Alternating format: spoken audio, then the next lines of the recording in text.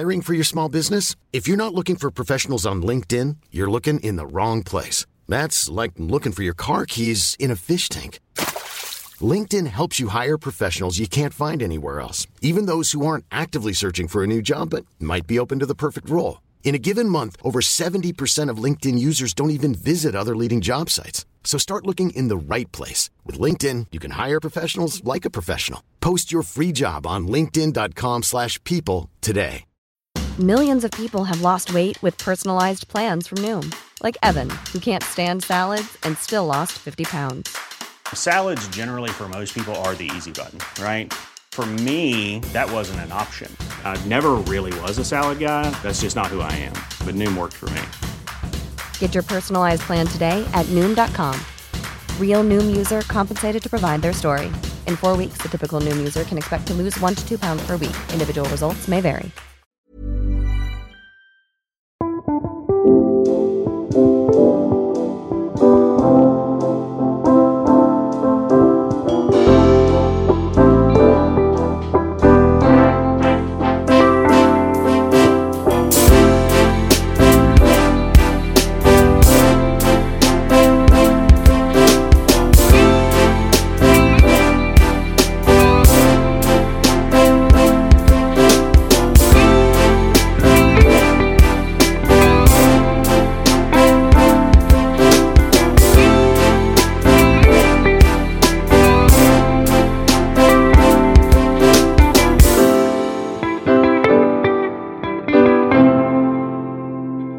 Välkomna alla till att lyssna på podden Ronnys rullar som vanligt, och nu har jag ska inte säga celebert besök, men ändå en favoritregissör här, Erik Poppe, som är aktuell med en mycket drabbande film.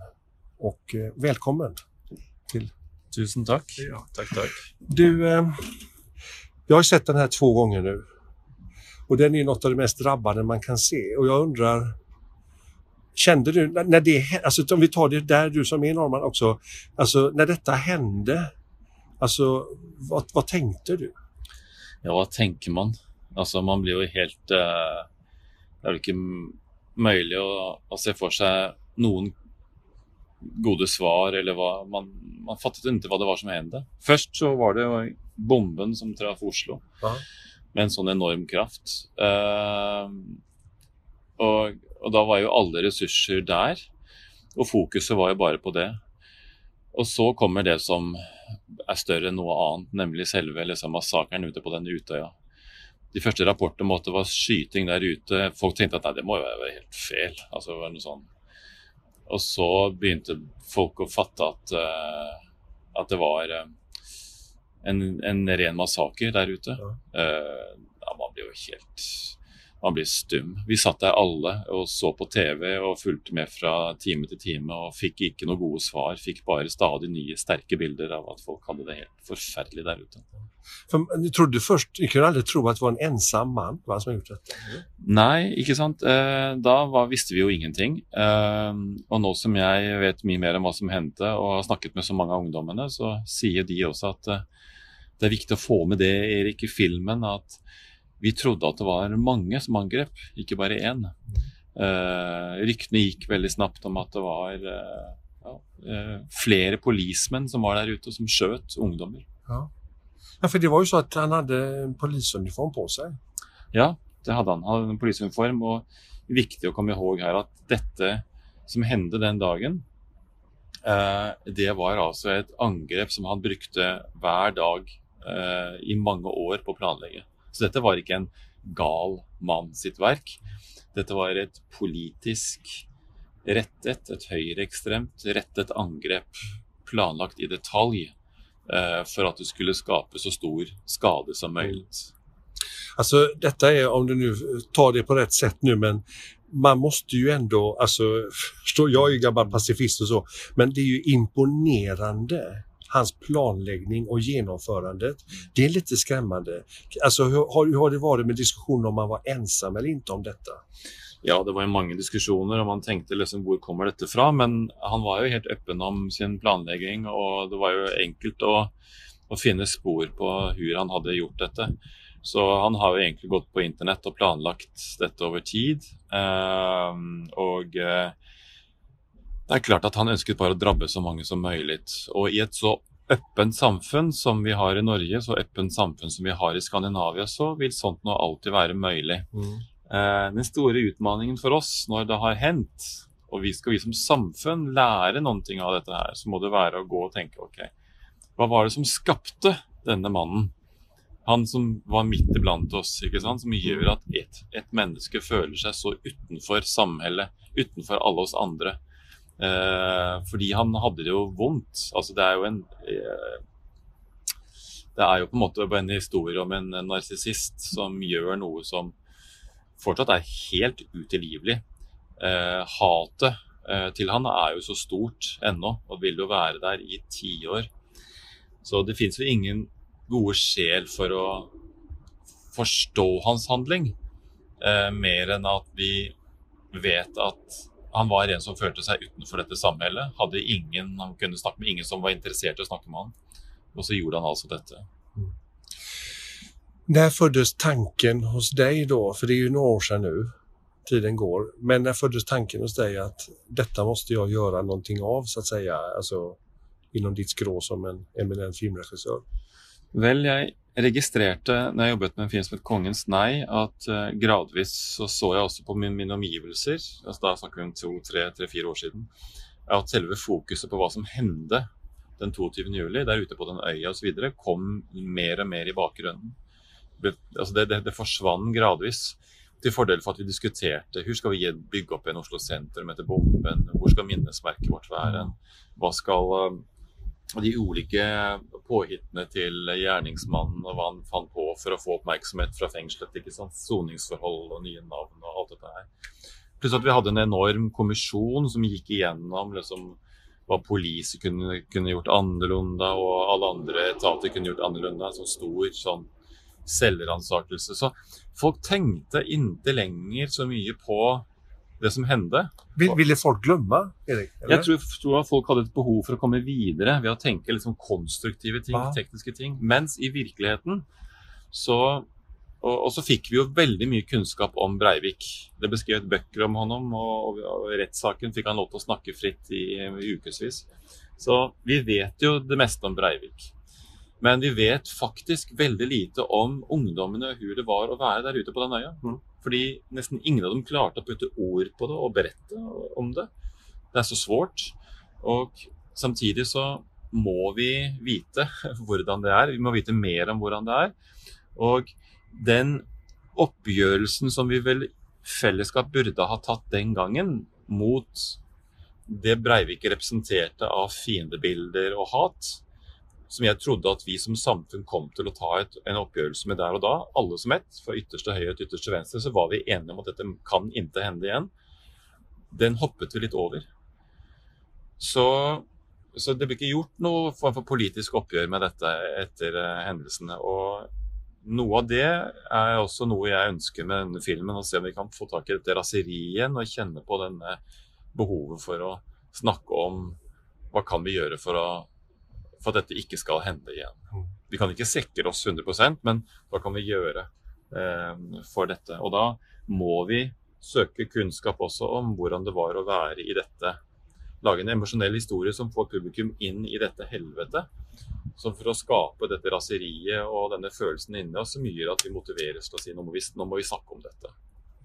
Men det sättet som du berättar, för det saker är ju, kan man ju säga, ska man inte avslöja för mycket om i filmen, för det är mycket dramaturgiskt överraskande, men du har gjort filmen i en enda tagning. Ja. Och jag tänker på, när jag såg det och insåg detta efter en stund, att fasen, här har han gjort den i en tagning, då tänker jag tillbaka på en väldigt bra argentinsk, mera sån rysarfilm, skräckis, som heter The Silent House. Sen vet jag Veronica i någon film också, men gjord, och där det var 4:e tagningen var det som genomfördes. Hur gjorde du alltså ditt tid? Ja, altså, det var jo viktig, for når jeg hadde dybdeintervjuer med mer enn 40 av de ulike overlevende ungdommene før, jeg satte på plass manuskriptet og det hele, så var det så mange som berettet om de 72 minuttene som angrepet varte, altså uten at noen ting hendte. Og denne tiden var så sentral for dem. Jeg kjente at den tiden måtte jeg forsøke å trekke inn som en karakter i filmen, og hur portretterer tid på film. For det så svårt. Det liksom det enda vi kanskje virkelig ikke klarer å skildre godt. Så da ønsket jeg å forsøke å gjøre det med bare å gjøre alt i en tagning. Ikke klippe, ikke putte på noe musikk, ingenting, bare være til stede med et kamera. Alt i 91 minutter. Så det var et forsøk. Jeg har sett mange enbildsfilmer forut, så det har jeg gjort. Så det ikke noe spektakulært i det, men årsaken til at jeg denne gangen valgte å gjøre det med denne, det for å forsøke å fange denne tiden og trekke publikum tettere inn i opplevelsen. Ja, plus att vi, kameran där, vi blir ju en av ungdomarna, eller hur, som gömmer oss, tittar upp när folk, eller hur? Absolutt. Absolutt. Altså, jeg ville trekke publikum inn i dette, uten å måtte liksom tenke, men dette bare en film. Hva kan jeg gjøre for å unngå det? Så det var jo et forsøksprosjekt å se om det fungerte.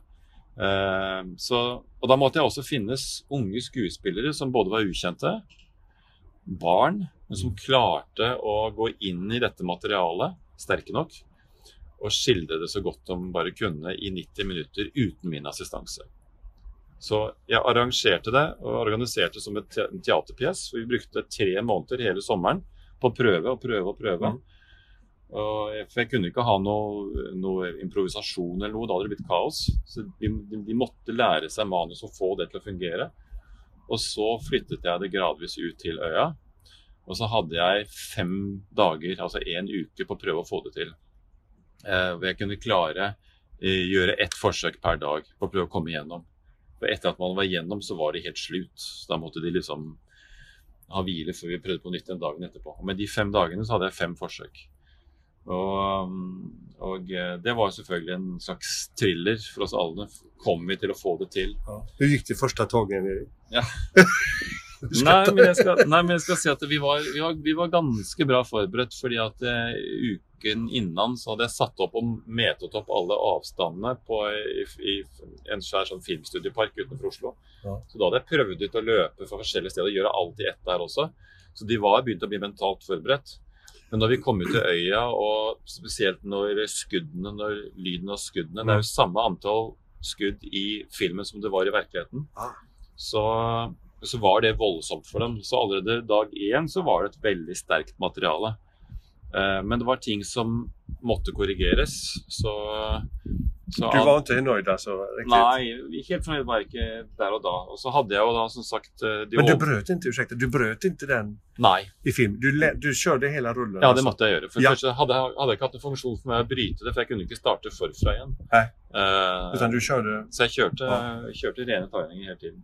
Og så hadde jeg da mine overlevende, mine konsulenter, som satt sammen med meg, som også kunne komme med små korrigeringer på hvordan de kunne gjøre ting smått eller annerledes. Ja. Så, den filmet på plats ute i Utøya? Den filmet på naboøya, 150 meter fra Utøya, på en øy som helt identisk, lik. Men skillnaden hvorfor jeg gjorde det der, for det første at Utøya, der har de tatt ned veldig mange av bygningene og gjort om. Så det ville ikke vært praktisk mulig, og så ville det etisk vært problematisk å filme på Utøya. Var det din tanke fra början at du ville gjøre den på plats for å virkelig hitta at det skulle være på Utøya? Ja, jeg startet med tanken om at vi skulle filme det på selve Utøya, men så jeg at det både var praktisk veldig vanskelig, og så jeg det etiske utfordrende i at da ville publiken og foreldre sånn sitte og se på og lure på, dette min datter, dette min sønn som ligger på den døde som ligger der.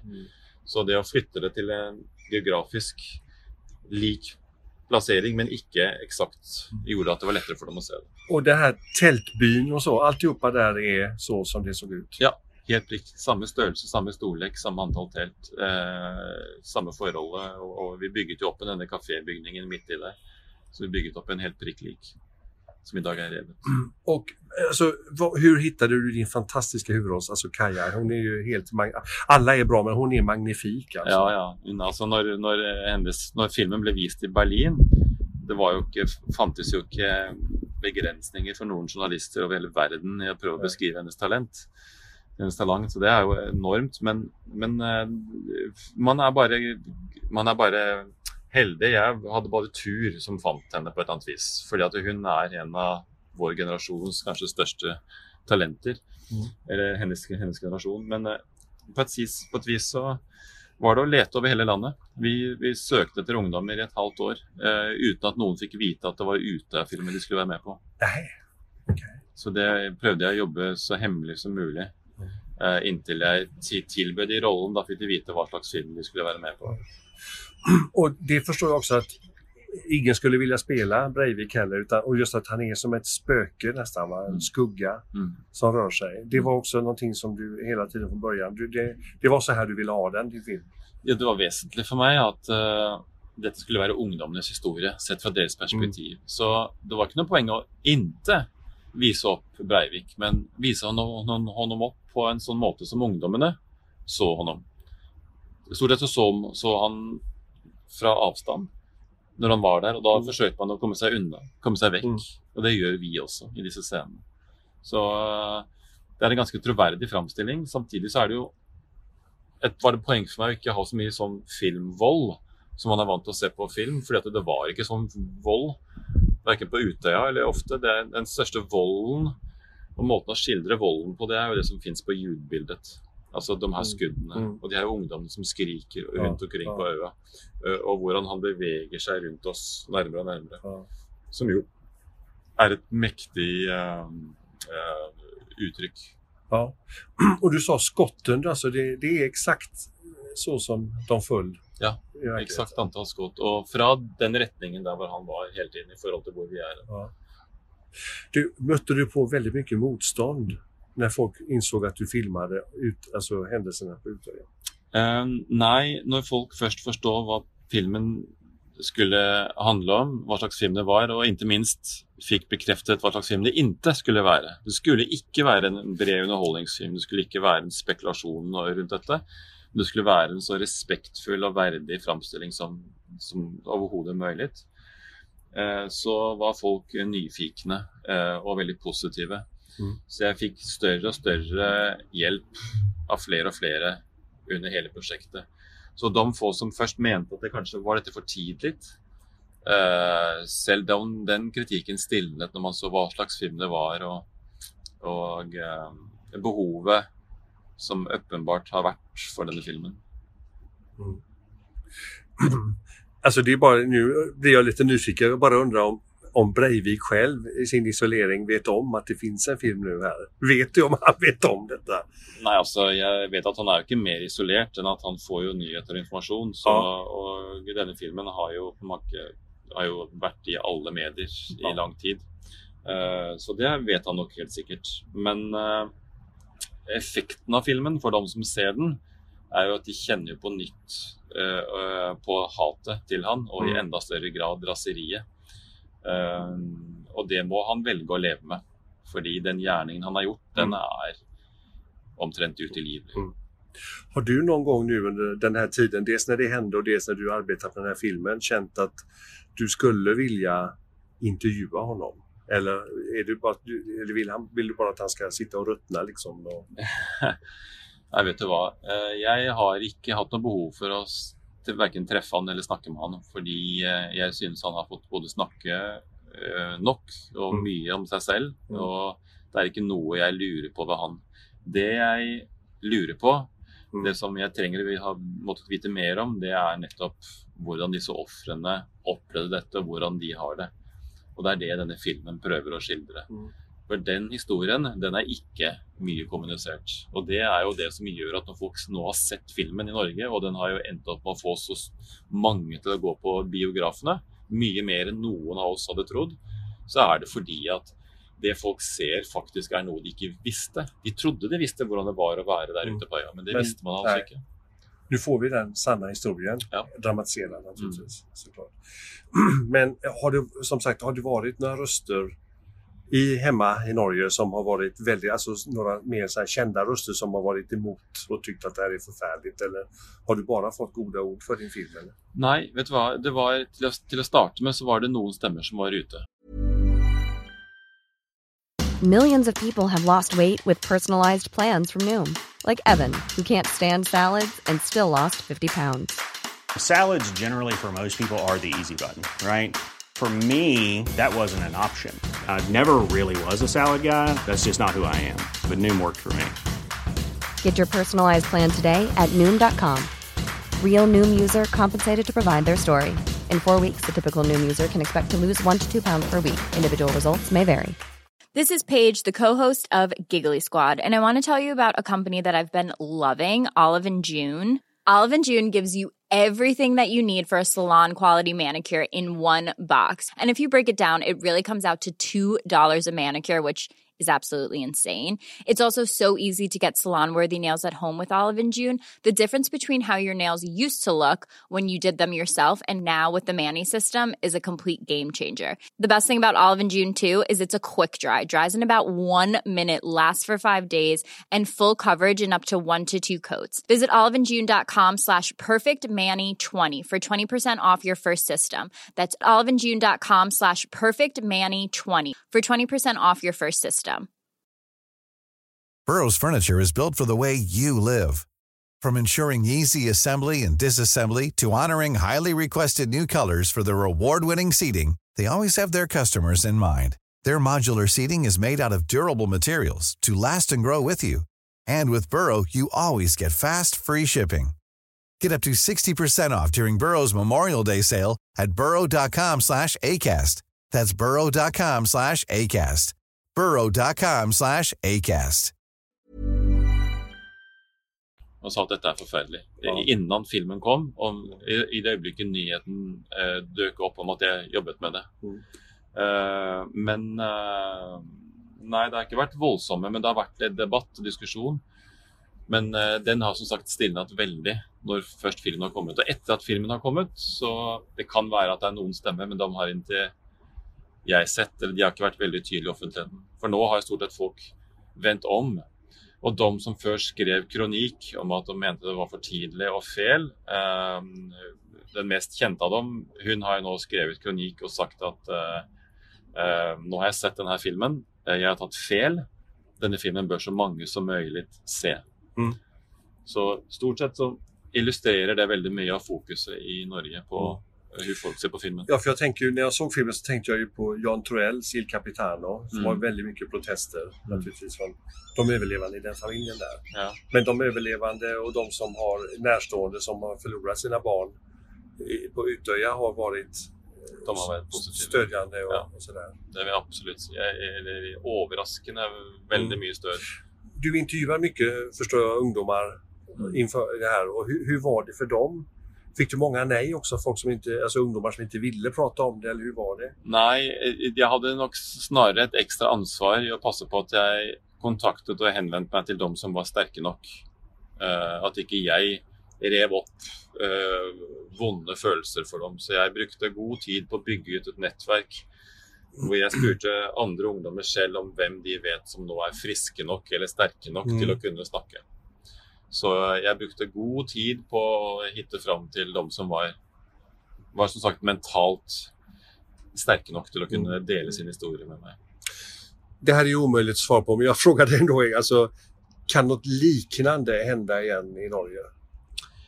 Noe lignende kan hende overalt, og vi må tørre å snakke om det på så sett, og vi må tørre å snakke om hva kan vi gjøre for å hindre at det hender. Ingen av oss ønsker å være en del av et samfunn som av tekniske grunner hindrer at det kan hende, for da vil vår frihet være totalt satt fra oss. Men vi kan gå i hver og en i oss og tenke, hva kan jeg gjøre for at det her ikke kan hende igjen? Vel, veldig ofte så handler dette om mennesker som føler et utenforskap, som ikke lenger føler at de en del av dette samfunnet, dette samhället vi har. Og de som kjenner seg som utenfor, de det vi må se etter, og vi må prøve å få dem inn blant oss. At mange av dem sier ting som jeg hater, det får jeg heller kanskje akseptere, og allikevel akseptere det, og møte det med debatt og med diskusjon, framfor å skyve folk fra oss. Det veldig farlig å si at tanker forbudte tanker hos en del mennesker som har disse tankene. Fordi da ender de bare med å være sånn som Breivik på utsiden av samfunnet, og det eneste språk du da har igjen kan være bomber og granater. Ja. Vi sitter ju några kvarter från Drottninggatan här med det som hände, va? Som ju trauma här också. Vad tänker du kring det? Nei, jeg tenker at dette hender, og vi må Og uavhengig av det politiske orienteringen og hva som ligger bak dette, så må vi huske på at i store trekk så ikke dette noe som hverken kan forsvares av en religion eller en politisk oppfatning. Det kriminalitet. Det bare kriminalitet de egentlig gjør. Så det å dømme folkegrupper eller folk som tror på det samme som hvis vi skulle dømt alle kristne fordi at de tror på den samme religionen som Breivik, så ville vi hatt et problem. Det Breivik gjorde var ren og skjær kriminalitet. Det ikke et akseptert uttrykk. Men vi kan gå i oss selv og tenke at det enkeltmennesker som gjør dette fordi at de kjenner at de utenfor samfunnet, så kan vi prøve å gjøre vårt for å få de inn, snakke med de. Jeg tenker at selvfølgelig vil dette sannsynligvis kunne skje igjen, men i en mindre skala. Den storleken som ligger bak Breiviks handling, den har vi jo ikke sett siden krigen i Europa. Og vi får håpe at vi slipper å se sånt igjen. Men det alltid en fare for en sånn copycat kan prøve å gjøre det. Derfor så det etter hvert kanskje en riktig strategi å ikke lenger bruke navn på disse menneskene, men bare omtale dem som gjerningsmenn. Sånn som vi gjør i Norge, for i Norge bruker vi ikke lenger navnet på han, men vi kaller han bare for gjerningsmann. Ja. Jag tänker på en sak som dök upp i huvudet här. Norge ju också känt, eller heter det ökänt, men är väl kända för den så kallade black metal-vågen som är väldigt stor i Norge. Där det kyrkbränningar och även mord och annat och dålig mental hälsa med självmord och grejer. Det någonting som har du har naturligtvis läst mycket om det och vi som och jag har ju träffat mycket på musikfestival i Sverige här där jag konferencier, så träffar jag de här pandamålade norska black metal. Är det bara barnslighet eller är det någonting att se upp för? De bränner kyrkor och Nej, vet du vad, jag tror at de kyrkebrannene, det var vel noe som hentet og som kanskje har lugnet seg veldig ned.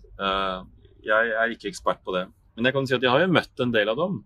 Og de veldig fine, bra folk med sunne interesser.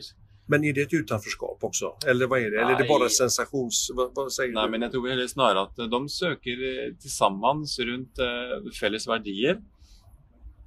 Men de føler seg jo ikke utenfor samfunnet. De definitivt innenfor både samfunnet og til og med establishment. Altså, det jo blitt en musikkindustri med store penger i dette. Ja, black metal, alla dokumentärer. Så dette de jo trygt innenfor det establishment. Ja. Jag minns nämligen bara för några år sedan, det är en liten rolig grej, men just när jag kommer där i min Hawaii-skjorta och ska presentera ett band och ser ett av de här Immortal eller vad de heter, så kommer basisten fram till mig med sin sminkning och bara frågar hur det gick i fotbollskvalet för Sverige och Norge. Ja. Så står vi och pratar fotboll där, va? Ja. Och samtidigt tänker man black, alltså det ja, men det har lugnat sig det där med ja, så absolutt. Og jeg tror nok at nei, det ikke så mye å frykte fra den kulturen. Og så lenge det en slags kultur med fellesskap, ikke sant? Hvor flere mennesker møtes, så skal det ganske mye til for at det en så destruktiv gjerning kan oppstå. Den oppstod hos gjerningsmannen Breivik i Norge fordi at han var alene, ensam. Og han trengte å gjøre denne manifestasjonen som bygger på en ekstrem narsissisme. Det kan ikke forsvare hva han har gjort. Det og forblir helt uforklarlig. Det starter filmen med å si, altså hvor hovedpersonen kikker inn og sier at dere kommer aldri til å forstå. Men på et vis, noe må vi kunne lære av det, og det å på et eller annet vis se på denne personen som en som ble presset utenfor vårt samhelle, sannsynligvis av oss alle. Så da må vi gjøre det vi kan for å få sånne individer inn igjen. Vi må kanskje diskutere hva vi kan akseptere at mennesker sier av hatprat. Heller la det være innenfor vårt samhälle och acceptera det än att forby det. Men det är ju hårt. Jag har ju barn som de är liksom kring 20-årsåldern och dottern, alltså, sen pratar mycket om det att vi lever i en sån hemsk tid, säger hon. Hon tycker att det är hemskt nu. Med det här med media, alltså det räcker bara telefonen får du ha direkt in mot dig. Men da må vi komme ihåg at vi lever ikke i en så hemsk tid. Vi lever i den mest fredfulle tiden, på det mest fredfulle øyeblikket i vår historie, menneskehetens historie. på den mest fredfulle plassen på denne jord. Det altså færre konflikter enn noensinne gjennom historien. Det mange mennesker på flukt, men det altså, som sagt, et bilde som jeg vil si i ekstremt stor grad skapt av mediene, og medier som meg, og andre mine medier, altså film og underholdningsfilm, men også nyhetene, som skaper dette fryktbildet av at det så veldig mye å være redde for. Vi har store migrasjonsstrømmer, vi har store utfordringer med å finne ut hvordan vi skal håndtere det. Men kanskje den største utfordringen det handler om noe som menneskeskapt, nemlig miljøet, som noe vi må løse sammen. Men man skal ikke være redd for å gå ut på gaten i Stockholm eller Göteborg eller i Oslo. Det altså som sagt mindre farlig nå enn det har vært. Og det ikke for at jeg naiv, altså tallene sier det. Så det sant det jeg sier. Du, innan vi avslutar här, det var fantastiskt kul att få träffa dig. Jag väldigt förstått, och det ju en film jag gärna vill att vi kan backa bandet lite, du skrattar med. Den som på svenska heter Den osynlige, som drabbade mig också väldigt mycket och som jag älskar uttaget. Berätta bara lite kort här om du går tanken med den, för det är ju en film om liksom på något sätt, det är ju mycket moral naturligtvis, det är ju grunden. Forsoning. Precis, alltså det är en fantastisk film det här. Ja, den bygger på litt på min egen historie, og frem til jeg gjorde Kongens Nei for 1,5 år siden, og nå denne Utøya-filmen, så har jeg jo tatt tak i historier som jeg hentet ut fra mitt eget liv. Og den handler jo om en ung mann som har sittet inne for et drap på et barn, som han gjorde bare noen måneder etter at han var gammel nok til å bli straffet og sendt inn på fengsel. Så han sittet der i 8-9 år, og så slipper han ut, har lært seg å spille orgel i en kirke, og så skal han prøve å komme i gang igjen med livet sitt. Og leve i skuggan, ikke sant, som litt usynlig, for han redd for å bli gjenkjent og så videre. Og så handler det om mammaen til dette barnet som da han har fått livet av, og hvordan de treffes, og hva et sånt møte mellom de to kan gjøre, ikke sant? Det kan være dramatisk, men det kan også være nykkelen til hverandres liv på en eller annen måte. Alltså den scenen i kyrkan när hon inser, där hon står där med eleverna och inser vem som spelar så vackert, det är ju så här goosebumps alltså. Ja, det är det. Bare man snakker den om det, så kjenner man det. Den scenen är världsklass alltså. Ja, det var en veldig sterk scene, og det var interessant for når vi viste den i USA for Oscar-akademien, så var det noen som tok til orde for veldig forsvarte filmen veldig, veldig sterkt da, blant annet. Men nevnte også da den scenen med Paul Simons Bridge over Troubled Water som ble spilt på dette kirkeorgelet. Så fantastisk, som en av de sterkeste filmøyeblikkene på mange, mange år. Men just... og det ble jo Johnny Depp sin favorittfilm i et års tid. Han snakket jo så mye om den, og Michael Moore, dokumentarfilmskaperen, snakket jo så varmt om den. Så det var veldig interessant å se. Og Hur en lokal film, men om et universellt tema kan nå ganske langt ut i verden. Ja. Men alltså, just det som du säger, och just det här med på något sätt hur alltså just människornas möte och som du säger försoning, va? Det är det som är så gripande, men att du får det så spännande också någonstans. Så att här finns ju också mycket, det kommer fram mycket, jag ska inte säga ondska, men det finns ju ondsinta tankar naturligtvis om detta. Ja. Och så undrar man ju, du har redan sagt det, för det är väl inte någon spoiler, men just det här med det här när de tar det här barnet och drar iväg på den här sommarkaféet liksom, och hur saker går snett i livet. Och det kan ju bara vara a wink of an eye liksom. Og dette jo tilfeldig hvilke mennesker sammen og hva vi finner på å gjøre. Altså, titte omkring deg, altså, det tilfeldigheter det aller meste. Men inni oss så bærer vi alle, vi bærer alle noe mørke, som vi må akseptere at det men vi bærer også veldig mye ljus og håp og tanker om hvem vi vil være, ikke sant? Og hvis vi nå klarer å kontrollere en del av våre ønsker og lyster, og la noe av det slippe til, men samtidig ha et fokus på hvem vi faktisk vil være, den beste utgaven av deg selv, så går det veldig godt. Jag tänker på, som du pratar om det här med att Breivik som kristen säger han, och i den här filmen har ju nyckelscener just i kyrkan. Har du en egen tro på Gud någonstans där, eller hur är det med dig själv? Nei, det veldig rart, fordi jeg fikk jo da denne prisen som en slags Oscar innenfor kristenfolket, den store bibelprisen, for noen år siden, og så sa jeg den kan jeg ikke ta imot, fordi jeg ikke kristen. Men jeg har veldig stor respekt for Bibelen som samling av historier, det jo en ekstremt sterk, gripende samling av historier som alle burde lese. Det så mye kunnskap og lærdom i det, så man bør ikke være kristen for å lese det. Men så ble det begrunnelsen for at jeg likevel skulle få motta denne prisen, da sa de, ja, men det vår argumentasjon. Bibelen har mye sannhet i seg.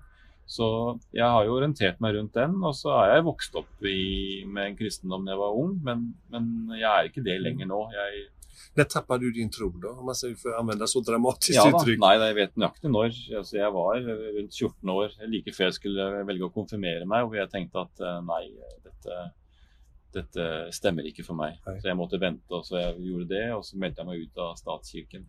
Men jeg har så enormt stor respekt for de som tror. Jeg har enormt stor respekt for kristne. Jeg har enormt stor respekt for folk med andre trosretninger også. Det å tro en gave, å kunne ha noe å tro på. Hvis man står der troløs og ikke har noe, det ett tungt sted å være i livet. Jag kan ju känna, jag gick ju ur kyrkan väldigt tidigt, jag var ju gammal punkare också, du vet sådär. Men jag kan ju ibland, särskilt om jag varit i Rom och besökt där och träffat min vän Dario Argento där. Och så alla dessa kyrkor, jag tycker det är väldigt fridfullt att gå in i kyrkan. Och jag kan nu när jag börjar närma mig 60 själv känna mig nästan ändå lite avundsjuk. Jag hoppas inte att det kommer kristna och vill värva mig, men jag kan nästan känna en avundsjuka. Jag vet inte, alltså på en avundsjuka på att den kraften det representerer. Att folk som har sån tro, eller hur känner du? Nei, jeg tenker at det finnes en kraft i det, og det å tro, men man kan jo også si at ok, hvis jeg ikke har en sånn tro, en religion eller ener meg på, så kan jeg få om ikke annet tro på meg selv og mitt engasjement. Fordi jeg har et engasjement for noen ting, ikke sant? Fører inn i miljøer eller engasjement i møte med andre mennesker. Man kan være politisk engasjert, man kan være engasjert i noe som hender rundt i kvarteret her. Man kan være engasjert i politikken generelt. Det i seg selv har også en kraft. Men hvis man ikke engang engasjerer seg i noe annet ting enn bare seg selv, det tror jeg et tungt liv. Men funderar du på ditt eget liv och din tillvaro som en framgångsrik och hyllad regissör, inte bara av mig utan av många andra. Hur känner du inför det? Alltså, det gäller att vara som man säger humble, eller? Du vet, innerst inne, når man må være ærlig i møte med seg selv, så jo mer man har gjort, jo mer man har erfart, jo mer vet man også hva man ikke kan, og hva som ens begrensninger. Tycker du att du aldrig duger? Är det alltid någonting som... Jeg jobber hele tiden med å leve med den følelsen av hva jeg ikke duger til, og hva jeg duger til. Okay. Det tror vi like alle. Og jeg vil jo veldig gjerne være en bedre utgave av meg selv enn den jeg men jeg ser også at jeg fungerer som pappa, og for mine barn, og som kjæreste til min kone. Så det finnes varme der som gjør at det bra. Det mitt sårbare punkt, ikke sant? Så hvis jeg forlorer den, da står jeg ganske ensom. Så hvis jeg forlorer troen på at jeg en pappa, så det tungt for meg. Men ikke for andre. Andre vil ha andre ting de redd for å forlore. Men det väl lite som jag pratade om med Roy Andersson, en annan maestro, där att det svårt att vara människa. Det svårt å være menneske, og det skal det være. Men hvis ikke det svårt, så hittar man ingenting. Da kommer man ikke over noen... ikke sant? Da man ikke nyfiken. Da bærer man ingen frågor i seg. Men det visst klart det svårt å være menneske. Men det samtidig det vakreste som finns. Men det inte så, resan i målet, säger vi inte det? Jakten på att vi ska bli bättre människor. Så får jag ynnest att träffa dig här, det var jättetrevligt. Stort tack. Till Break a Leg.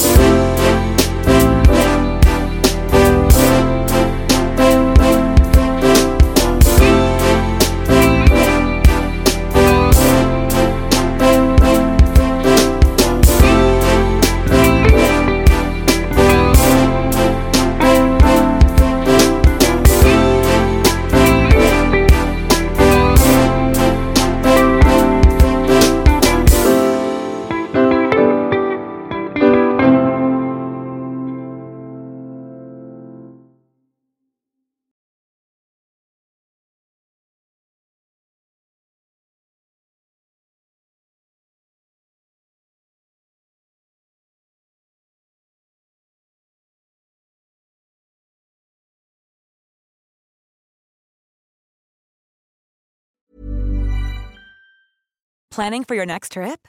Elevate your travel style with Quince. Quince has all the jet-setting essentials you'll want for your next getaway, like European linen, premium luggage options, buttery soft Italian leather bags, and so much more. And is all priced at 50 to 80% less than similar brands. Plus, Quince only works with factories that use safe and ethical manufacturing practices. Pack your bags with high-quality essentials you'll be wearing for vacations to come with Quince. Go to quince.com/pack for free shipping and 365-day returns. Imagine the softest sheets you've ever felt. Now imagine them getting even softer over time. That's what you'll feel with Boll & Branch's organic cotton sheets. In a recent customer survey, 96% replied that Boll & Branch sheets get softer with every wash. Start getting your best night's sleep in these sheets that get softer and softer for years to come. Try their sheets with a 30-night guarantee. Plus, get 15% off your first order at bollandbranch.com. Code BUTTERY. Exclusions apply. See site for details.